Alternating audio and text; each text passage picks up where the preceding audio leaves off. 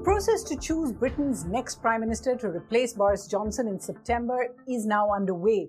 But will the choice between Sunak and Truss change anything for India? Hello and welcome to Worldview at The Hindu with me, Suhasini Eder. This is episode 72. We're going to take a deep dive into British politics for you. As this week, at least 160,000 British Conservative Party members will begin to receive their ballots for the election to decide between Liz Truss, the former Trade and then the Foreign Minister, as well as Rishi Sunak, former Chancellor of the Exchequer or Finance Minister of the United Kingdom, as the next party leader and consequently the next British Prime Minister.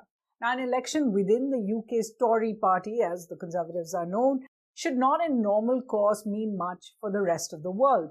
But there are several reasons why this one has caught global attention and, more importantly for us at Worldview, India's attention. So let's just take you through some of those reasons. One, this is the first time a person of Indian ancestry, the grandson of Indian immigrants from Kenya and Tanzania, Rishi Sunak, is so close to Britain's premiership. So that moment counts for something. For an erstwhile imperialist power, one known for colonizing and plundering peoples really across the world from Asia to Africa, to have the possibility of its first non-white and one of its only non-Christian prime ministers is indeed a big moment for all the formerly colonial world colonized countries as well.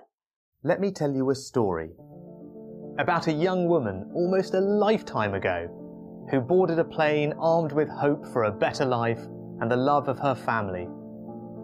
This young woman came to Britain, where she managed to find a job, but it took her nearly a year to save enough money for her husband and children to follow her. One of those children was my mother, aged 15. My mum studied hard and got the qualifications to become a pharmacist. She met my dad, an NHS GP, and they settled in Southampton. Their story didn't end there, but that is where my story began.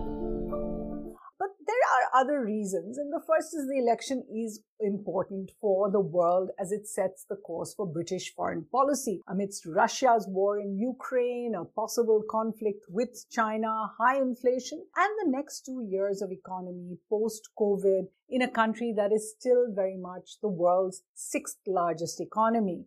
On China in particular, in fact, Sunak released a particularly strong plan of action, which he put out on Twitter as well. He included banning Confucius institutes, tasking the MI5 intelligence agencies to crack down on Chinese businesses suspected to be engaged in espionage, as well as on cyber crimes by Chinese companies, clearly marking China as a threat.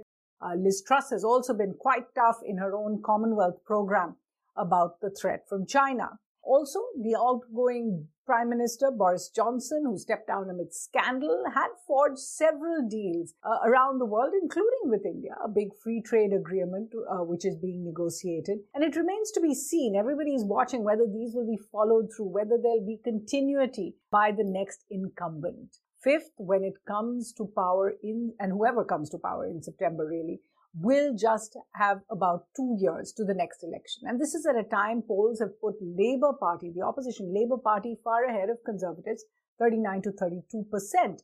That is going to have quite an impact on British foreign policy. So whoever takes over in September is going to have to bear that mantle, at least for some part, until the next elections are held. In India, for example, they watch the Conservative versus Labour fight much more closely, because, for example, Labour is seen as much more vocal on issues India is sensitive about, like human rights, like Kashmir, also the Khalistani movement. So India will watch this race very closely as to where it could lead by 2024 or before that. Now, Sunak and Truss, who came out on top of about 9 candidates. Remember, the most popular candidate of them all chose not to stand, which was Ben Wallace, the British Defence Minister.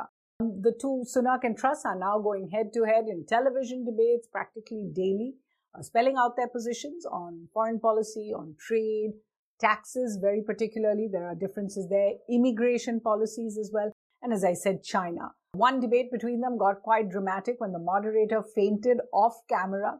The debate had to be stopped. The moderator is just fine. Now, to get more of what the sense there on the ground is, earlier I spoke to my colleague in London, The Hindu's Sriram Lakshman, who's covering the campaign and began by asking really what the differences in Sunak and Truss's positions were, given that both of them were actually in the same government just a month before. To begin with, Sriram, we saw some highlights of the debate. What really were the main places where the two candidates differ from each other? Because, of course, they've been part of the same government. Right, absolutely. And, one of the things that the balance they're trying to strike is how can they differentiate themselves from their former cabinet colleague and position themselves as the best candidate for prime minister, while at the same time not creating a situation that leaves the Conservative Party in tatters after seeing this, what might devolve into internecine wars. So that's what we're seeing a bit of. And earlier this week, as you had mentioned, one debate was cut short because of what happened to the moderator. But there was another debate on Monday on the BBC where we had on full display the differences and the similarities between the two candidates. It got pretty testy, at least by British standards, and at some point Rishi Sunak was talking over Liz Truss and that didn't go down too well. And I think what we're seeing right now is differences mostly in how they would handle the economy, especially taxation. That's a big issue here. Inflation is at 9.4%. It's forecast to hit 11% later this year. And Liz Truss is more of the view that she wants tax cuts. Rishi Sunak is saying that's going to create problems for future generations. It's going to hit the mortgage rate. Interestingly, a day ago, he said he's going to he's going to follow a policy where there will be VAT cuts on energy bills. So he is now changing his position on taxation as well. But that's the major domestic issue that they're discussing. And in a sense, on the foreign policy aspect, we've seen some sharp words, both of them really very hawkish on China, on Russia. What is the new foreign policy of whoever wins? Really, what will the new government's foreign policy be? So if taxation and the economy were the major domestic issue that are being discussed, and in foreign policy, then we're going to be seeing China as the major issue. This week, we've seen some competitive hawkishness with regard to China, and each candidate accusing the other of being soft on China. The general sense is that Liz Truss has a more long-standing hawkish position on China, and because they've had different roles, right? Liz Truss is and was and is the foreign secretary. Rishi Sunak is the chancellor, so he was looking at things more through the economic angle, and you cannot afford to ignore China as being the large economy that it is. So he's been accused of wanting to restart economic and trade talks with China, which have been put on ice since the Hong Kong actions since Beijing has taken those actions in Hong Kong. But this week, he came out very strongly against China earlier this week. Liz Truss has also released a new Commonwealth deal today to coincide with the start of the Commonwealth Games. And she has made repeated references to China in that, and she wants to strengthen security partnerships and economic ties within the Commonwealth as a bulwark against China and Russia. And you're seeing some of the language that I've seen in the US as well. There's the strings attached financing from China, and they're trying to position themselves as an alternative to countries with regard to Beijing. So we're seeing competitive hawkishness with regard to China. And as people in India watch this race, the question that seems to keep coming up, is Britain ready for its first non-white Prime Minister of Indian origin, perhaps? Give us a sense of how people there are seeing this race. Are they seeing it in terms of their origins? And really, how is the Indian community looking at Rishi Sunak's candidature? So interestingly, if you're looking at, if you are going to move from the anecdotal to large scale data, there's actually been some survey data which from last year and from the Carnegie Endowment in partnership with YouGov. And generally, the Indian community has been very strongly labor orientated. And what we're seeing is evidence, both anecdotal and statistical, of a shift towards conservatism. And we're interestingly seeing this amongst people of Indian origin who are Hindus and Christians, less so with Sikhs and Muslims. You're seeing it more amongst the Indian community rather than the Bangladeshi or Pakistani community. So 2 points to note. One is only 0.3% of the British electorate is participating in this election because it's an internal Conservative Party election with about 160,000 people voting. Then this is also a teaser for what's to come next in the general election. When you're seeing this movement towards conservatism away from Labour, but still stronger support for Labour, I think the data shows 4 in 10 supported Labour versus 3 in 10 supporting Conservatives. There's been a closing of that gap over the last 10, 12 years. I think having an Indian origin prime minister could actually certainly attract more Indians who are already moving in that direction towards the Conservative Party. So I would watch. And to your earlier question, Swati, sorry if I may, whatever your politics, India was considered the jewel in the crown of the British Empire and so forth. It is quite something to have a non-white prime minister potentially and be Indian origin prime minister. That is a historical event regardless of one's politics. And of course, it will be a question of how quickly we can open the conversation on the Kohinoor and other reparations. But on a more serious note, of course, we saw Prime Minister Boris Johnson's very close relationship with Prime Minister Narendra Modi. Johnson was in India just a few months ago. Can we already see what each of these leaders could mean for the ties with India? Of course, everyone's looking closely at what it also means for trade ties. Yeah, so the short answer is I think there's going to be a continuation of the Johnson type of ties with India. Rishi Sunak has spoken at a diaspora event not long ago. He wants to see more equality in the partnership. He wants to also see British people going to India to study and so forth. He has talked up his Indian origin credentials. You can see a continuation from his side with the tone that Johnson has set with regard to India-UK ties, especially in trade. And Liz Truss has come out today with this Commonwealth New Deal, where she's going to fast-track trade deals with the Commonwealth. So, and both candidates talking very tough on China. You can't close the door on China and then be overly tentative about India as well. There are only so many large economies to go around. So my sense is you're going to see a continuation of the ties from the Johnson administration. The big question is, of course, can they conclude the free trade deal by Diwali? And, both sides have set that as a deadline. Johnson spoke about it on his visit to India. The UK Parliament, the committee, came out last week and said that that deadline was arbitrary and has cautioned against it. But then that is Parliament. We've got the Indian side, the Commerce Secretary had said that trade talks are on track. I think the 5th round of talks is currently underway, and negotiations are set to complete, according to the Indian government, by August 31st. So as far as we can tell, and, 1 month is a long time in politics, things are looking like they're on track from the Johnson administration. We are going to see continuity, including in trade. Sure. And just before you go, I know these numbers keep changing, and it's hard to tell right till the end. But as it stands, just before the ballots go out to these Conservative voters, how's it looking for each of the candidates? So, as you're probably aware, Suhasini, Sunak did very well amongst the MPs. He was always coming first with successive rounds of voting, and that has put him in the final two against Truss. But it's the 160,000 approximately Conservative members who are voting. And the one poll that's come out after, a YouGov poll, after there were only two candidates left in the race, suggests that Truss was the favored candidate, with 49% of respondents choosing her compared to 31% choosing Sunak. 15% said they didn't know and 6% intend not to vote. But so this 49 and 31% is actually, I think, about a 24% differential if you take out those who don't know or who are not voting. So right now it looks like Truss is in the lead. But then again, we're not going to know till September 5th. So a month is a long time in politics. Let's see how it goes. A lot can happen. Sriram Lakshman, thanks so much for joining us from London. In fact, let's just take a closer look at those polls Sriram was speaking about thus far. According to YouGov, now this is an internet and telephone polling agency in the UK, Truss is ahead of Sunak by quite a long lead amongst Conservative parties polled in a head-to-head contest. As you can see in the numbers, Truss is also ahead of Sunak on who is more in touch with people, who's more likable, who's more trustworthy. But Sunak actually beats Truss on a big question, who is more prime ministerial? Also a question on who is less unpopular among swing voters who may eventually go to Labour. That will also be very important.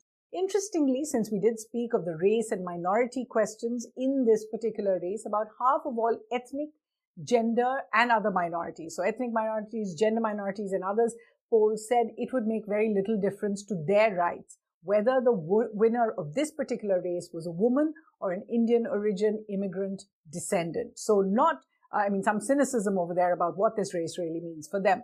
Remember, a study of the approximately 160,000 or more party members who will be voting in this particular poll, more than half of them are aged over 60. They're more likely to be male, residents of southern, more conservative England, and 97% of them are white as opposed to any kind of minority in the country. Now, finally, when it comes to India, there are some more points to consider really, both pro and con, Sunak and Truss. To begin with, Truss negotiated the India-UK FTA, the Free Trade Agreement, as Trade Minister right at the start. And then as Foreign Minister, she visited India earlier this year, in fact, speaking to The Hindu in an interview about how she wanted much closer ties with India. But then famously, and this was seen on video and we covered it here on Worldview, had a run-in with External Affairs Minister S. Jaishankar over Indian support to Russia, particularly buying Russian oil. On the other hand, Sunak has actually not visited India recently, but he quite openly claims his Indian and his Hindu heritage. In particular, he took his oath before on the Bhagavad Gita. And his wife, Akshata Murthy, is the daughter of Infosys founders Sudha and Narayan Murthy. Now, while this makes him very familiar with India, it might make him less comfortable showing those close ties as partisan amongst his British voters. So that's something to watch out for. In fact, both Sunak and Truss have taken strong anti-immigrant postures. That's worth watching much more. If elected, of course, Sunak would be one of a growing number of the Indian diaspora. There are at least 200 now counted, according to an Indiaspora survey, that have made it to top offices worldwide. In fact, we'll just take a look quickly at that Indiaspora survey. These include at least 5 heads of government from Portugal, Suriname, Mauritius, and Guyana, who are at present of Indian origin. Of course, Suriname, Mauritius, Guyana had Indian indentured labor, so a very large amount of their population from here. Second, deputy heads of government. There are 3 famous ones like Kamala Harris, for example, in the US, Leo Varadkar in Ireland, as well as Jagdeo in Guyana. Dozens of others are in the cabinet, they're ministers, they're top diplomats in their countries, and those are certainly showing up much more and more that we see. But there's also the downside of the diaspora's political dividends for Indian foreign policy to consider, as the Modi government itself has learned. I wrote a piece about this more than a year or 2 ago, writing about how it doesn't matter whether someone in office is of Indian origin or not, really, when it comes to India's foreign policy and how India is viewed. Sometimes, in fact, they have higher expectations from the Indian government. Eventually, the rise of an immigrant descendant to power in any country, or for that matter, the rise of any minority member whose community has faced discrimination, is an important and positive sign for that country. Much like we celebrate the rise of our first president from India's tribal communities, President Draupadi Murmu, as a sign of India's inclusive and pluralistic traditions, we will salute other countries that can do the same. Foreign policy, bilateral relations between 2 countries, however, seldom change due to personal identities. At least that's what the experience has been. Do write in and tell us what you think. We'll get you some reading recommendations as well, since we have taken so much interest in British political developments. On this edition of Worldview, let me just get you some primers. The first, and this is a series that I often recommend, called British Politics, A Very Short Introduction. This very short introduction series is by Oxford University Press. This one is written by Tony Wright. Also, Routledge, another publisher, has something called Politics UK. This is more a series of essays, including this. I think this is the 10th edition. It looks at interesting issues for us like elitism, gender, immigration issues in British politics much more closely. Then there's an interesting book called The Impossible Office with a question mark, The History of the British Prime Minister by Anthony Selden. It looks at 300 years of the Prime Minister's office in the UK and how each one rose, fared, and fell. Certainly very interesting.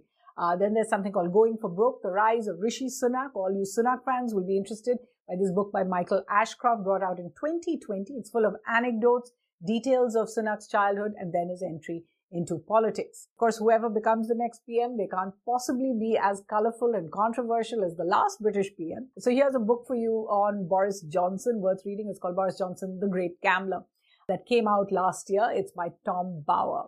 Then an interesting book, nuanced, it's called Chums, How a Tiny Caste of Oxford Tories Took Over the UK. This is by Simon Cooper. It's a very serious and startling look at how the Conservative Party really has come to be controlled by a small group of elites who probably all studied together as well. Comes from a certain perspective, but worth reading. And then a book that I really enjoyed reading and conversing, in fact, with its author. It's called Heroic Failure, Brexit and the Politics of Pain by Fintan O'Toole. He's a very famous columnist. And this is really, as I said, one of my favorite books on why the UK split from the European Union and how all of it explains British politics. So just a number of books that you might find interesting to read. That's all we have time for, though, here on Worldview from the team. Thanks for joining us.